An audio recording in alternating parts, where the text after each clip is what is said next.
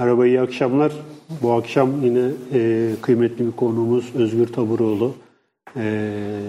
Davet ettik. Uzaklardan sağ olsun atlayıp gelmiş, biz de bu akşam öğrendik bu durumu. 71. programımızda Özgür Taburoğlu'nun Nazar-Başkası nasıl görür adlı kitabı üzerinden bizim kültürümüzde ve diğer kültürlerde nazar olayının boyutları üzerine bir program yapacağız. Şöyle ben kitabı şu kameraya gösterip Doğu Batı Yayınları'ndan çıktı bu kitap. Yeni bir kitap. 3-4 ay oldu değil mi hocam? Evet. Haziran'da çıktı. Evet. Yeni sayılır. Epey de ilgi görüyor bildiğim kadarıyla. İsterseniz şöyle bir kısaca kendinizden bahsedin. Daha sonra kitaba doğru bir giriş yapalım. Buyurun. Sağ olun bu davet için. Ben Ankara'dan geliyorum. Ankara'da yaşıyorum. Bilgisayar mühendisiyim. İşte 20 yıldır bir şirkette çalışıyorum. Evet. Ankara'da bir şirkette. Bir yandan da işte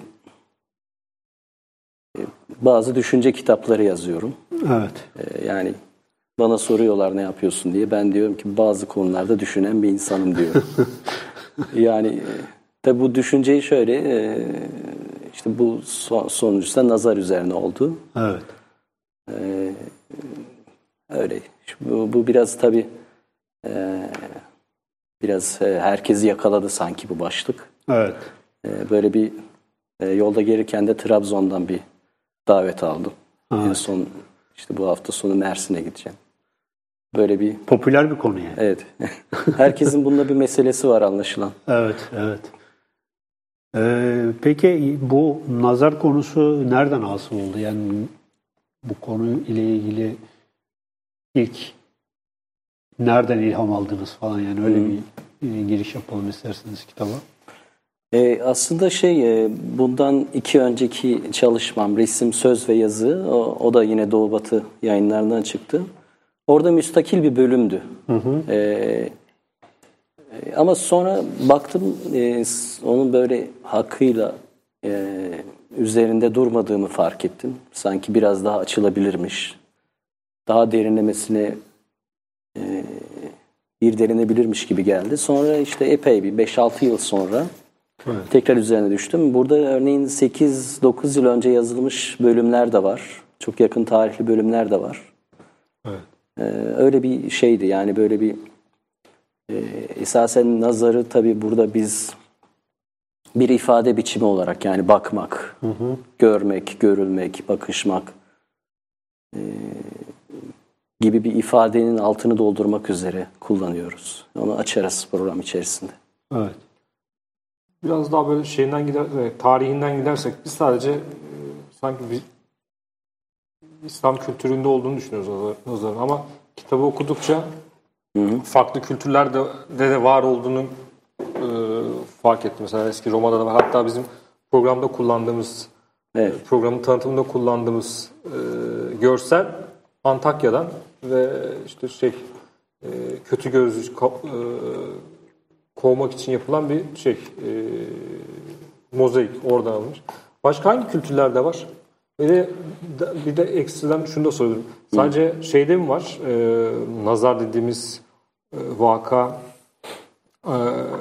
Akdeniz Havzası'nda, Avrasya bütünlüğünde var. Şeyde filan denk geldiniz mi hiç? Mesela Güney Amerika'daki Kolomb öncesi toplumlarda. Ya şimdi şöyle, burada bu kitapta bahsettiğim şekliyle bütün dünyada, bütün coğrafyalarda, bütün tarih parçalarında bu var. Ama tabii bunun bir etnolojik karşılığı var. Yani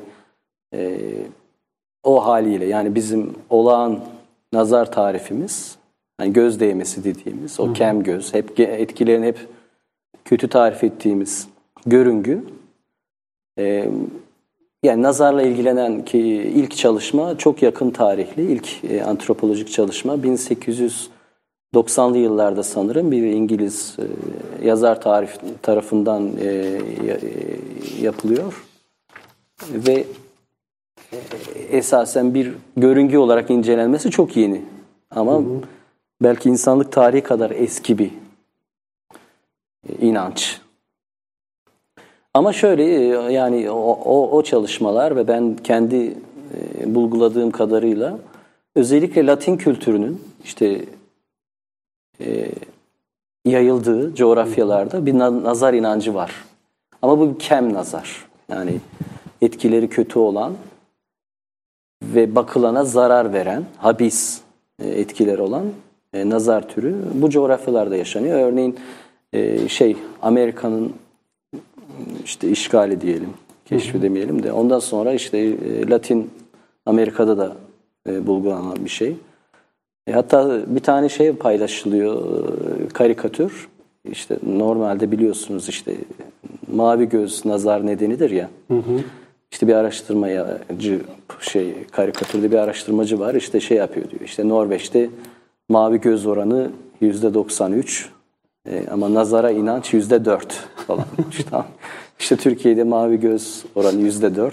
Evet, nazar inancı %94. Ben bayağı paylaşmıştım orada. Hatta bir enerji elde edebiliriz Sinan diye böyle. Evet, ben de oradan gördüm muhtemelen. Yani gerçekten böyle bir şey var. Yani özellikle kuzey uygarlıklarında bu inancın olmadığını fark ediyorlar. Bu bir etnik bir şey, tavır. Ama o haliyle ki bu kitabın meselesinin küçük bir kısmı o. Evet. Bu ilk filozoflardan itibaren bu gözden yayılan enerjinin diyelim bir takım böyle şeyleri tartışılmış. Yani sebepleri, bu nasıl oluyor vesaire. Hani bu bayağı böyle pozitivist cevaplar bulunmaya çalışılmış değil mi? Öyle bir gözden yayılan atom parçacıkları falan filan gibi. Biraz oralardan devam etsek hocam. Ya zaten görme denilen şeyi çok yani kadim uygarlıklarda biraz şöyle tarif ediyorlar. Yani ışığın kaynağı sanki gözmüş gibi anlatılıyor. Yani dışarıdan gelen bir ışığın bizde yarattığı bir izlenim gibi değil de bizzat gözün dünyayı aydınlattığı, dünyayı görünür kıldığı bir şeyden. Tabii bu insan odaklı bir yaklaşım. Tabii bu zamanla optik ilmiyle birlikte bunun bir ışığın bir işte kamera obscura denilen şey de yakın zamanlı bir buluş. Ama tabii bu nazar inancında böyle bir şey var. Yani hala bu antik, bu kadim inancın yaşatıyoruz. Nazar dediğimiz şey bizzat gözlerden çıkan ve gördüğüne zarar veren, özellikle belli bir şekilde baktığınızda gördüğünüzü hani yapan, habis etkiler yaratan bir şey. Ama tabii ben nazarın esasen iki şekilde incelenmiştir şimdiye kadar. Biraz ben nazar üzerine sağda solda bir şeyler anlattığımda biraz hayal kırıklığı yaratıyorum. Çünkü bu ikisine de çok prim vermiyorum. Evet. Yani bunlarla işim yoktur diyen bir kibirle de anlatıyorum sanırım biraz. Yani şöyle bir şey, örneğin bu kinestezi denilen bir şey var. İşte yani özellikle vücut enerjisi, gözlerdeki enerjinin etkileri üzerinden ne söylenebilir diye yoklayan bir şey var. Bir ilim diyelim. Esasen ben işte bu 8 sene önceye kadar giden bu çalışmayı ortaya koyarken hani bunlardan hiçbirini okumadım. Böyle hiçbir kitap okumadım. Ama şeyleri okudum. Özellikle çünkü onun da nazarın önemli bir parçası olduğunu düşünüyorum. Bu etnolojik tarifi. Örneğin bütün tezleri gözden geçirdim. YÖK'te kayıtlı tezlerin hepsini tek tek baktım. Yaklaşık 100'e yakın tez üzerinde çalıştım. Bunların 99'u bildiğimiz nazar üzerineydi. Bir tane Bülent Somay'ın bir öğrencisi, Bülent Somay'dan dolayı herhalde biraz burada anlatmaya çalıştığımız yerlere doğru girmiş bir teze rastladım. Evet. Ama genel olarak nazar hep böyle bize zarar veren, hani daha doğrusu başkasının bizi görmesi, yani bizi başka birisi, hani çünkü o başka, bizim dışımızda başka birisi bizi gördüğü zaman bize zarar veren bir etki tarif ediliyor sürekli. Evet. Ama bir de başka bir tarafı da var değil mi? Yani mesela bunu ilişkilendirebileceğimiz mesela sinema var. Bu bağlamda işte sinema üzerine Deleuze'nin yazdıkları üzerinden konuşuyorsunuz. Veyahut da işte resim, minyatür. Hatta şimdi ben okurken aklıma geldi. Selfie bile bir nazar aslında, yani kendine dönük bir nazar. Belki onu da konuşuruz. Yani bir şey tarafı var, etnolojik tarafı var. Bir de modern felsefi, sanat kuramı, sanat nazariyatı, hani şeyde birleştirmek gerekir. Evet. Çünkü nazar dediğimiz şey sadece bir bakış değil, aslında bir mesela teori dediğimiz şeyin de karşılığı, eski Türkçe'de karşılığı nazariyat. Onunla karşılanıyor. Belki o taraflara da biraz yol almak lazım. Ya zaten teoriya yine görmekle ilgili bir şey. Evet. Yani teori dediğimiz, Kur'an dediğimiz şey. Yani bu biraz şimdi şöyle bir şey. Bizim gördüğümüz bir şey gibi tarif ediyor. Örneğin bir research, bir araştırma projesinde araştırmacı şöyle tarif eder. Ben şu konuda çalışıyorum der. Yani bu bizzat ve öznenin tasarrufunda bir işmiş gibi tarif edilir. Sanki ben istediğimi çalışabilirmişim gibi. Halbuki bu teoriyada ve nazariyede bunun tam tersi var. Yani siz bir şeye yakalanıyorsunuz. O şey sizi çalıştırıyor. Bu biraz mistik de bir şey tabii. Hani sizin elinizden, yani mesele edindiğiniz şey sizi bir yerlere doğru götürüyor. Ben aslında bütün 5 tane kitabım var. Hepsinde böyle bir şeyin bana nazar ettiğini hissettim. Yani hiçbirisini ben bilerek seçmedim. Yani bu nazar da bana nazar etti. Yani burada teoriyanın biraz kadim tarifi var. Öyle bir şey ki siz bir şeye yakalanıyorsunuz, bir şeye maruz kalıyorsunuz. Bu aynı zamanda mazhar olma halidir.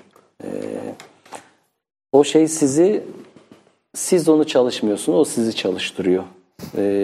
Yani bu nazariyede ve teoriyanın kökeninde biraz bu var.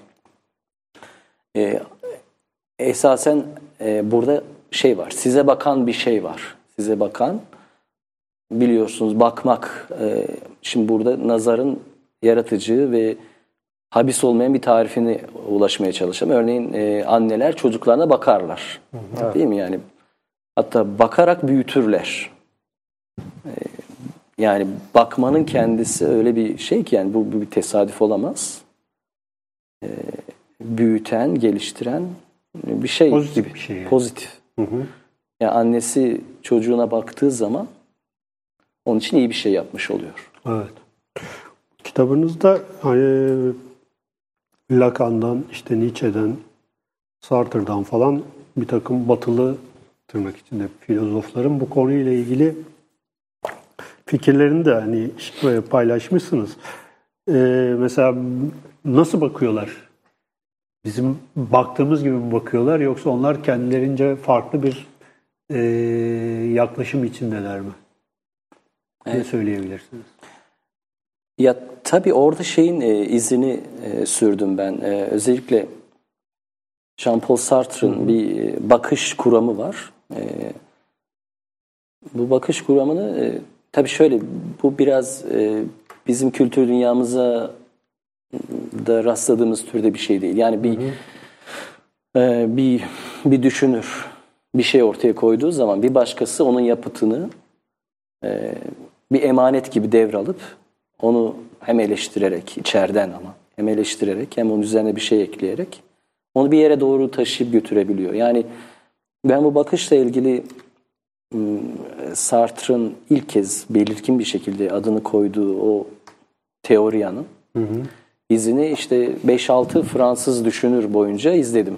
İşte bunu örneğin Merleau-Ponty devam ediyor. Ardından Levinas'ta bazı izlerini buldum. Lacan'da, Gilles Deleuze'de. Gilles Deleuze'ü çok iyi okuyan Ulus Baker'de aynı şekilde. Burada esasen şöyle bir şey var. başkası dediğimiz şeyi tarif etme gayretinin sonucu. Bakış hiçbir zaman, yani nazarın sahibi her zaman bir başkasıdır. Bu kitapta çıkan temel şeylerden birisi bu. Yani nazarın olduğu yerde her zaman bir başkası oluyor. Öteki vardır. Yani. Zaten giriş cümlesi de bu. Nazarın olduğu her yerde bir başkası vardır. Evet. Bu yani kitaptan çıkacak temel sonuçlardan birisi bu. Neden diye soracaksınız muhtemelen. Çünkü başkası dediğimiz şey bizim dışarı çıkarttığımız kişidir. Yani bizim kabilemizin, ailemizin, ülkemizin, artık biz dediğimiz o kapalı cemiyet, zümre neyse onun dışından bakan, biraz da imrenerek bakan, hani biz çünkü güzel, sıcak bir aile ortamı oluşturmuşuz ya, bize ancak dışarıdan nazar ediliyor. Kıskançla. Kıskanç bir bakış. Yani. Evet. Bütün Avrupalıların olduğu gibi. Özellikle Almanlar bu konuda çok sabıkalı. Evet, onlar çok kıskançlar. Mavi gözlü oldukları için. Yani tabii şöyle bir şey, yani nazar bir görüngü oluyor o zaman. Nasıl bir görüngü oluyor? Yani biz kimi dışarı çıkartmışız? Evet. Kim bizim başkamız? Dışarıda kim var? Ve dolayısıyla kim bizi kıskanıyor? Sorusunun cevabını hemen bir nazarla ilişkilendirebiliriz. Bu biraz şöyle bir şey. Biz tarifi örneğin tek kişilik bir biz de olabilir. Yani ben ve kendim olabiliriz. Ben ve kendim karşılıklı oturup bir kendim, örneğin yani kendi çocuğunu kendine yük gibi tarif eden insanlarla karşılaştım ben. Ama bütün insanlığın dramını paylaşan hiçbir başkası olmayan insanlarla da karşılaştım. Yani öyle ki örneğin televizyonda benim babaannem televizyonda dünyanın neresinde olursa olsun birisinin dramıyla kederlenebilirdi. Onun için başkası denilen şey yok gibi bir şey. Yani çünkü herkesin yasını tutabiliyor. Evet. Kimseyi dışarıda bırakmamış.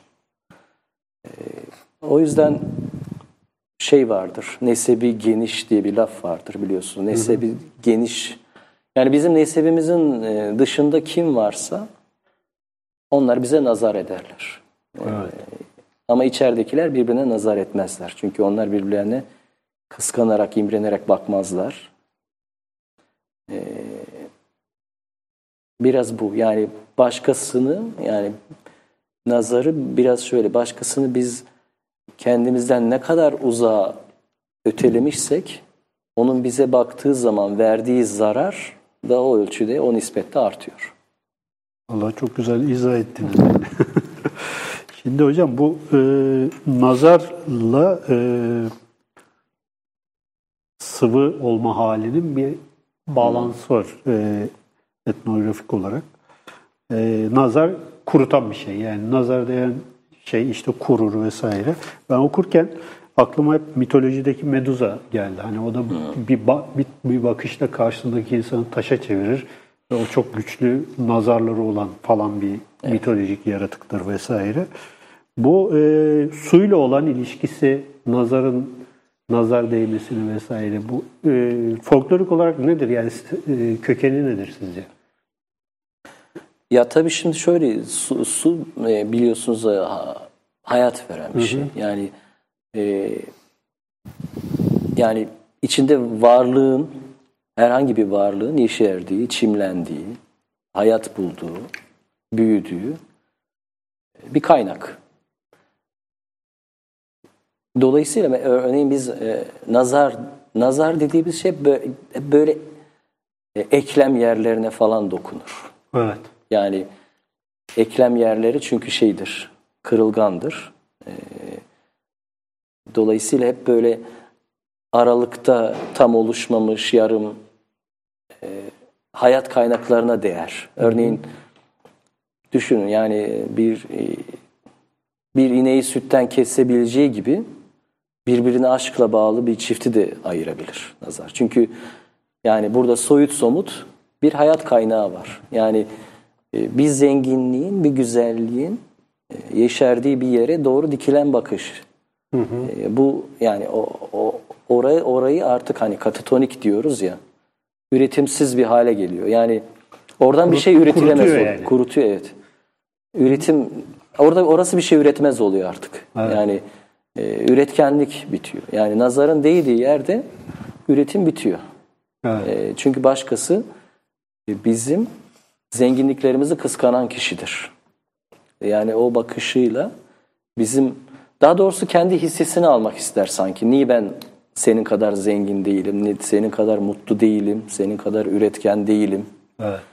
gibi bir imrentiyle dolan, zaten şöyle bir şey. İmrenti böyle gözlerde, böyle bir etnik tariflerinde bu var. Gözleri doluyor. Gözlerde bir ışık ve habis bir enerji birikiyor ve onu artık size doğru yönlendiriyor. Böyle kurutucu bir etkisi var. Mesela kadim tıpta hani şeydir ya, 4 sıvı hikayesi vardır ve bu 4 sıvıdan işte tükürük, 4 unsur, tükürük vesaire. Bunlarda bir azalma veya dengesizlik olduğu zaman insan hasta olur. Ama mesela hani nazar değdiği zaman da işte genel bir kuruma hali ve şey söz konusu. Sanki böyle hastalıkların sebebi de böyle bir sembolik bir bağ varmış gibi.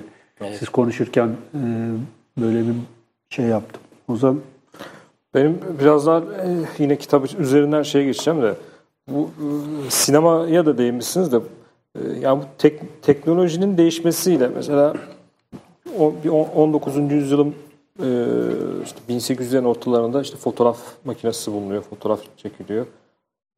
Daha sonra sinema hayatımıza giriyor, insanın hayatına giriyor. Daha doğrusu insanoğlunun hayatına giriyor. Bu teknolojik süreçler, bu teknolojik vakalar bakışı nasıl değiştiriyor? İnsanın bakışını nasıl değiştirdi? Nazarı nasıl değiştirdi? Böyle bir bu sizin kitabın perspektifinden bakarsak.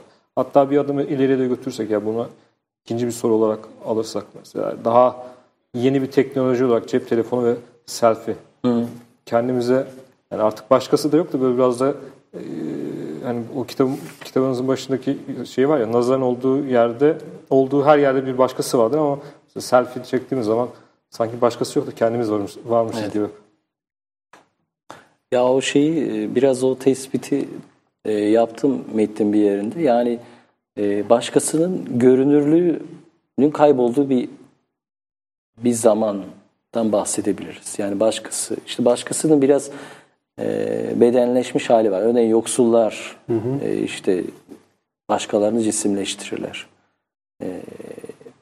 Örneğin yoksulları yani şöyle bir şey, mutena bir semtte yaşarsınız.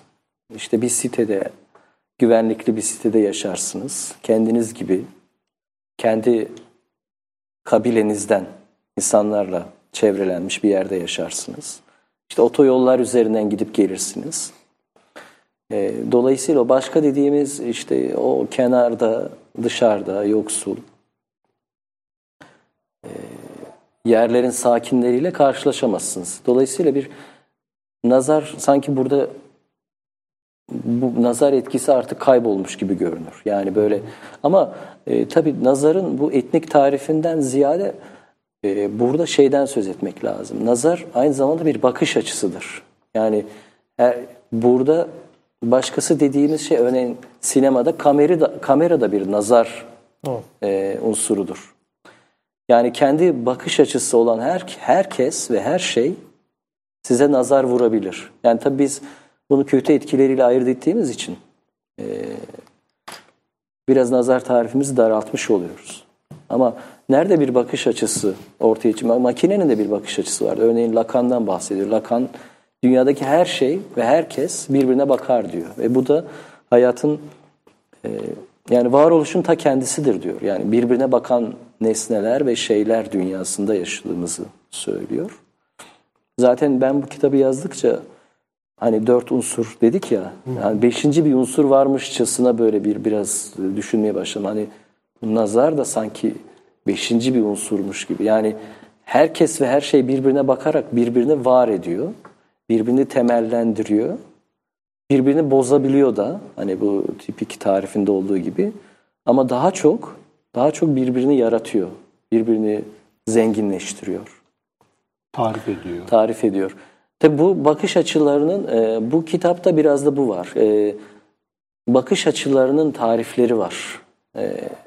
Yani bu benim bakış açım değil ama burada tek tarif edilmeyen şey öznenin bakış açısı. Yani kendini görüyormuş zanneden, görüyormuş özgüveniyle davranan o varlığın, aslında örneğin bilimin de bakış açısı budur. Hani araştırmacının da bakış açısı budur. Hep gördüğünü zanneder, baktığını zanneder.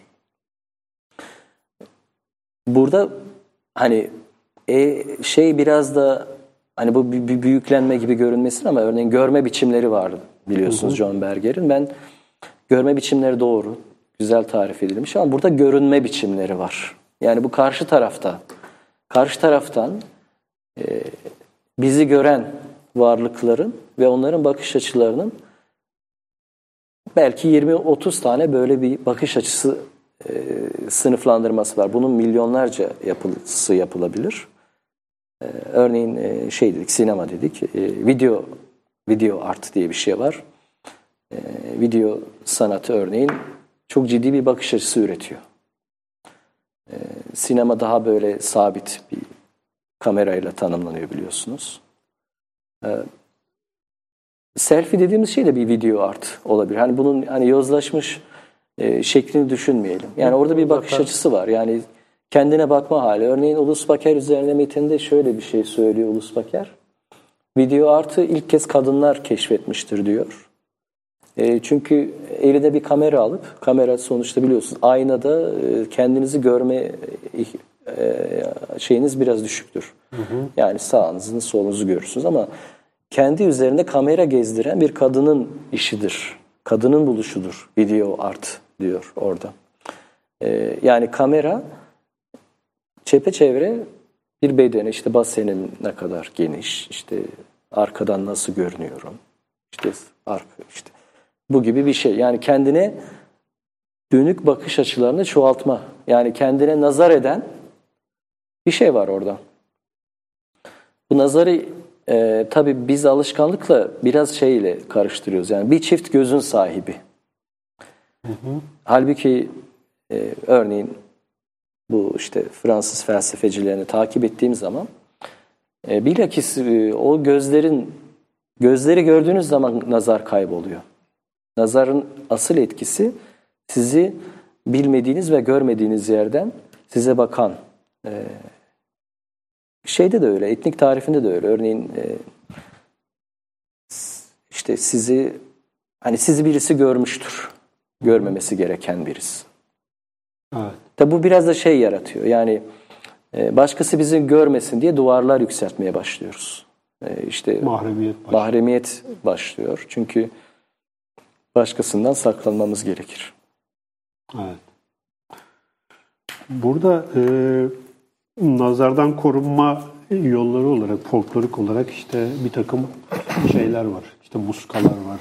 Ondan sonra nazar boncukları var. Çoğumuz hani bir çocuk doğduğu zaman gidip ona bir nazar boncuğu vesaire takılır. Yeni bir iş yeri açıldığı zaman işte kurban kesilir. Bunun da bir nazar defedici bir şey olduğu düşünülerek yapılır vesaire. Bu tarz ritüeller yani gerçekten hayatta karşılığı olan şeyler mi sizce? Yoksa hani sadece folklorik öğeler mi? Yani bunların birbiriyle olan veya bizim geçmiş kültürlerimizle olan bağlantısı nedir?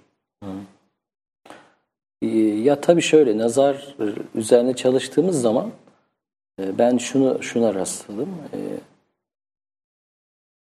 Her şey nazar vurabiliyor. Herkes birbirine nazar vurabiliyor.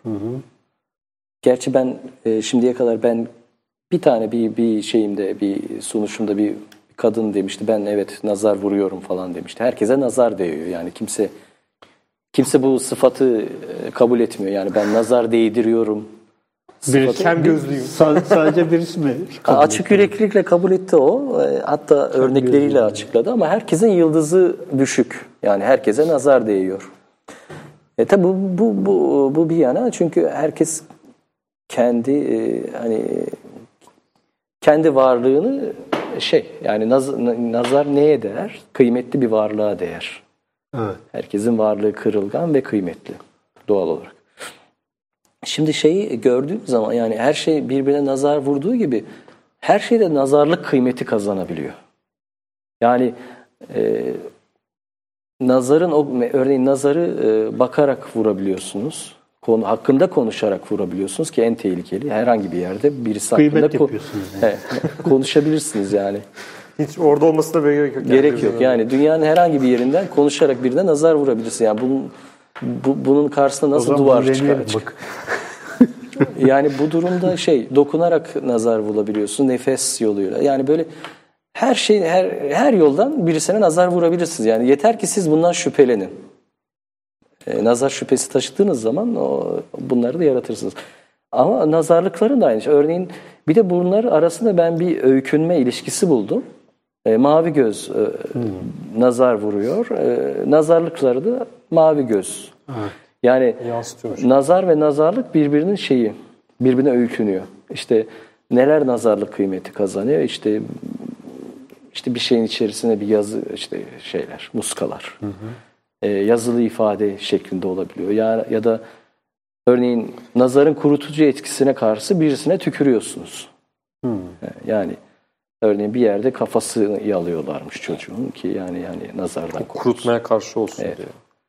Yani şimdi burada şöyle bir şey, nazar ve nazarlık böyle birbirini bütünleyen, birbirinin nedeni ve sonucu bir bağıntı içerisinde karşılıklı oluyor. Evet.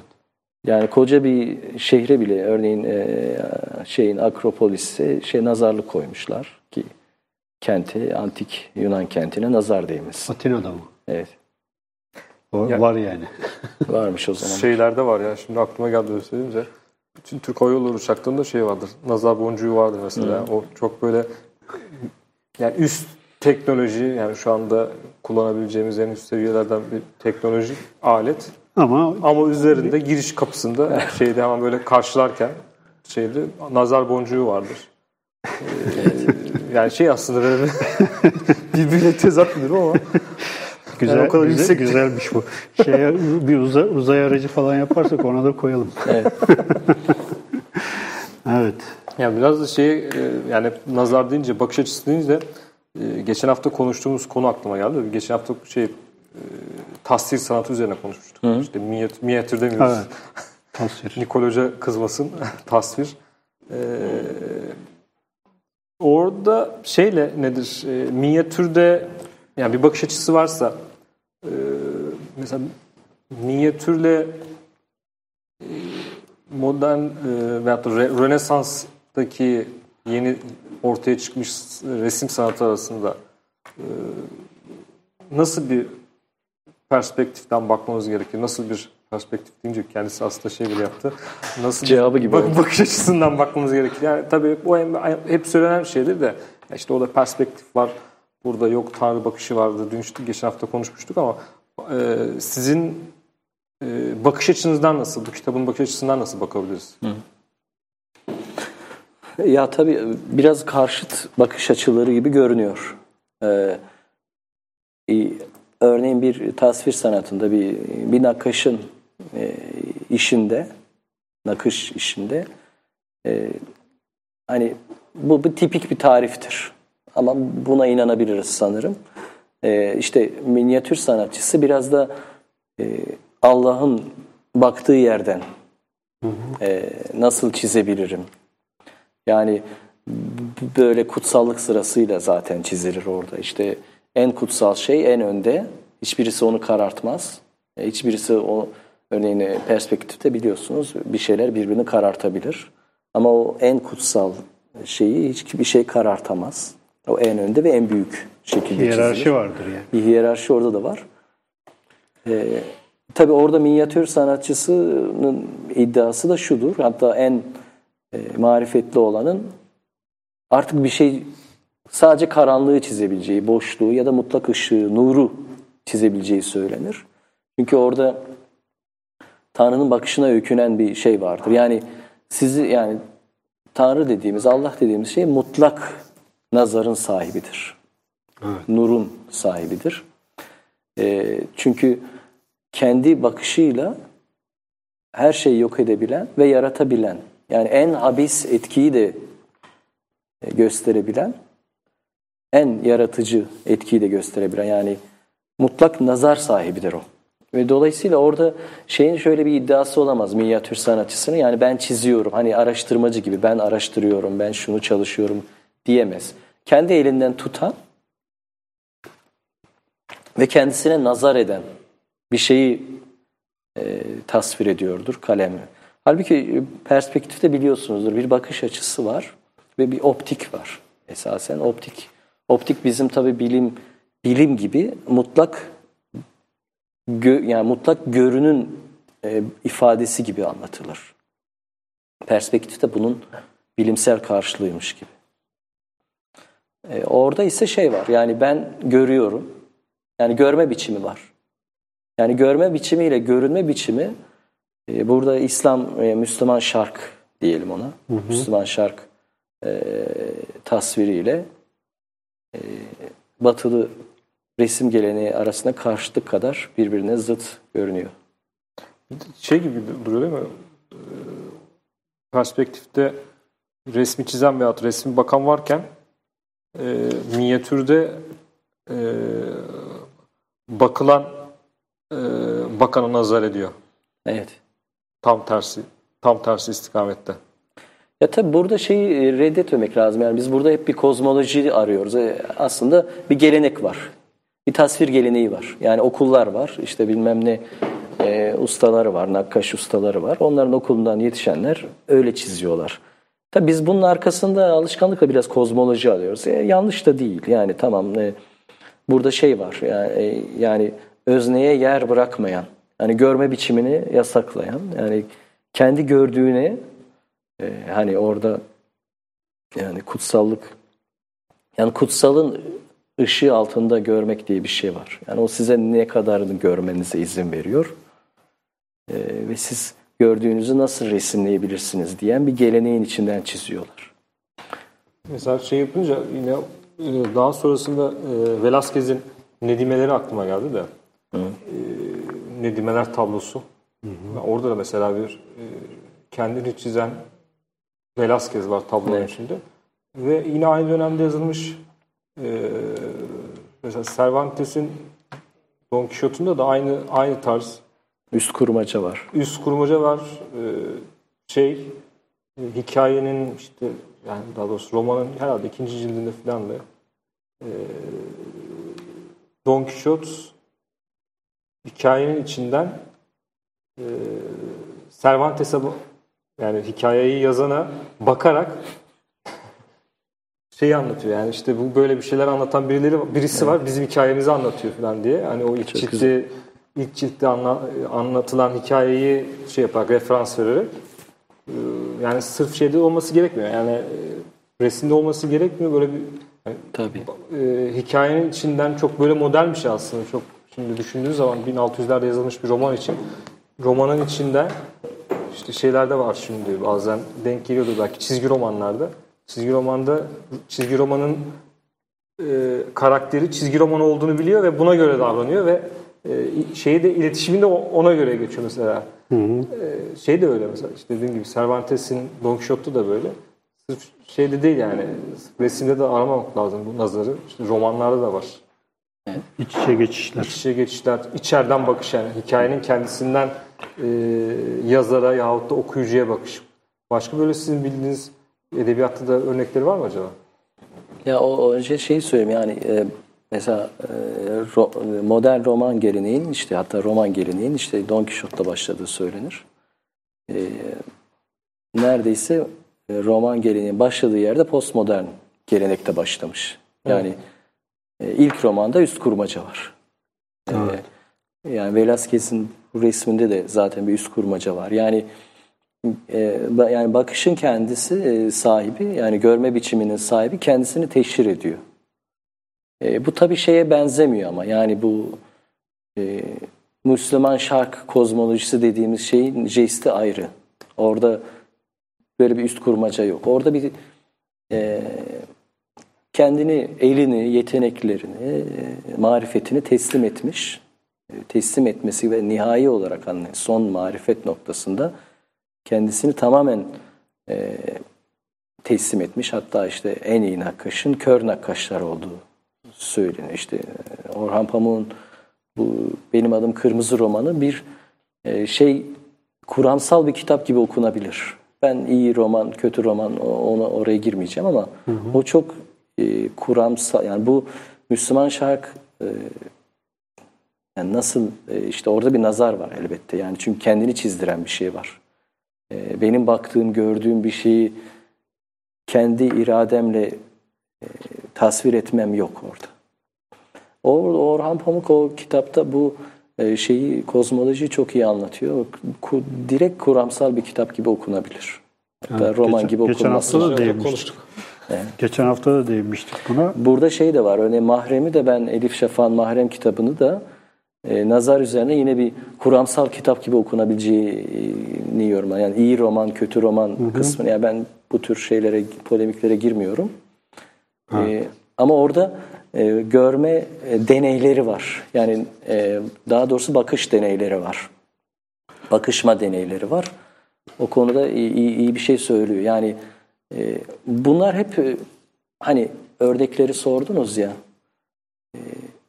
Burada zaten çok sayıda var. Yani daha çok düşünce kitabı bu. Bu düşüncenin içinde, burada bir düşüncenin hareketi var. Ben zaten öyle yazıyorum. Yani bir nazar üzerine bir meseleye kapılmış, tutulmuş bir insan olarak bir düşünceyi, hareketini takip ediyorum. Orada bir şeylere rastlıyorum. Yani bunlar genelde burada çok detaylı, çok az bilinen okumalar yok. Çoğu bilinen eserler zaten içindekiler. Çoğu Türkçe'ye çevrilmiş. Ama orada hep şunu görmeye çalışıyorsunuz. Bize nazar eden şey nedir? Bize kendini gösteren başkası. Bu başkalık sadece düşünmemek lazım. Yani mağdur ya da mağdun gibi düşünmemek lazım. Yani biz başka dediğimiz öteki dediğimiz şeyi böyle bir mağduriyet içerisinden anlama şeyimiz var, alışkanlığımız var. Evet. Oysa başka dediğimiz şey tam tersine bize çok yakın. Esasen çünkü bizi temellendiriyor. Burada örneğin Lacan'ın göz ve bakış şeyinde onu söylüyoruz. Yani bize görmeyi öğreten şey bizzat bu başkasının bakışı oluyor. Yani örneğin ilk bakış da mesela annesinin gözü oluyor. Örneğin çocuğun annesinin gözünde gördüğü o ilk ışık. Çok fazla örnek var kitap içerisinde. Evet. Şimdi siz konuşurken benim aklıma Jan van Eyck'in Arnolfi'nin Düğünü resmi geldi mesela. Orada da Jan van Eyck erken Rönesans'ta bir düğün sahnesinde dış bükey bir ayna, gerideki dış bükey bir aynada evlenen çiftin gerisinde kendini yansıtmış. Mesela orada da bir kendini var etme ve kendi bakışını ayna üzerinden tekrar izleyiciye aktarma gibi böyle felsefi mevzular falan var.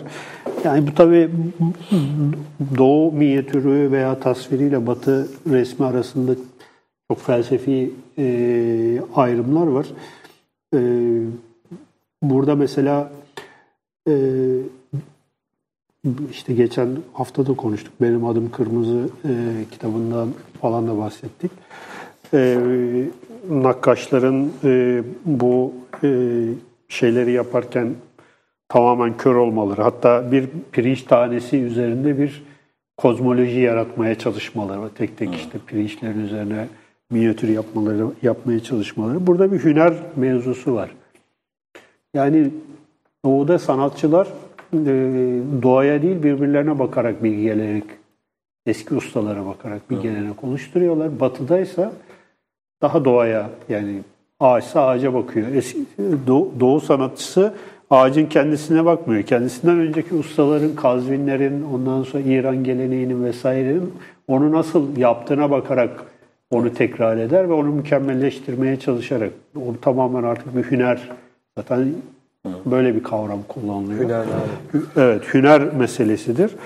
Ve şey de bu mesela perspektif konusu çok önemli. Şimdi normal doğaya bakarken karşıda diyelim bir padişah var ve önünde bir sinek uçuyor. Şimdi batılı göz veya batı felsefesiyle sineğin padişahtan büyük olması, yani kraldan büyük olması gerekiyor. Evet. Yani çünkü doğa onu öyle şey yapıyor ama işte doğu bakışı veya işte doğulu şeyde resmin içinde bir hiyerarşi var ve o hiyerarşiye göre bir yerleştirme ve kompozisyon. Hatta şey vardır, bilirsiniz belki, sultan ve oğulları, böyle şehzadeler, yani sultan orada ayağa kalktığı zaman 3,5 metre falan olması lazım oran olarak. Yanındaki şehzadeye göre işte çok daha cüsseli, büyük vesaire falan filan. Ve onun dışındaki her şey ona göre. Hani bütün mekan, bütün şeyler ona göre şey yapmıştır. Ne bileyim, istiflenmiştir diyelim hani bir anlamda. Bu bakış farklılıkları tabii ayrı tartışma konuları. İsterseniz yavaş yavaş da toparlayalım hocam. Son olarak yani bu nazar konusuna siz inanıyor musunuz? Son bir soru. Popüler bir konu. Soru olsun. Evet. Ya ben işte gelirken dedim, ben inanmadığım ve bilmediğim konularda konuşmayı severim dedim. Zaten o yüzden sordum. Yani ya tabii şöyle bir şey, ben yani inanç görüngülerine, evet, yani bu nazar da bunlardan birisi. Böyle biraz bakıyorum. Yani bir şeye inanıyorsanız o vardır. Evet. Haleti ruhiyesiyle bakıyorum. Yani çünkü şimdi benim inanmadığımdan, ben burada kitapta yazdığım şekliyle inanıyorum. Yani evet, burada ne yazıyorsam ona inanarak yazdım. Yani yalan bir şey yazmadım orada. Evet. Ama bir şeye inanıyorsak gerçekten onun delillerini toplamaya, onun yani o ısrar, yani o bir şeye inanma ısrarı, kararlılığı, iradesi, o hakikati yaratır zaten. Yani evet, inandığımız şeyi gayet güzel yaratırız, onu tesisleştiririz, kurumlaştırırız. Örneğin benim burada söylediğim şeye inanan 100 tane gerçekten inançlı insan olsa ben yeni bir din kurabilirim. Yani bunun gibi bir şey. Yani sonuçta evet, bir şeye inanma ısrarının kendisi, yani hakikat dediğimiz şey şurada şöyle duran ve keşfedilmeyi bekleyen bir şey değil bence. O bizzat yaratılmayı arzulayan ve bizim bir hamleyle, böyle bir hamle göstererek, bir atılımla, bir kararlılıkla yarattığımız bir şeydir hakikat ve savunduğumuz bir şeydir. Dolayısıyla nazara, bana Ayrancı'da ilginç bir sunuş olmuştu. Bayağı caddenin ortasında bir kafeteryanın caddeye bakan kısmında bir sunuş yapmıştık. Hı hı.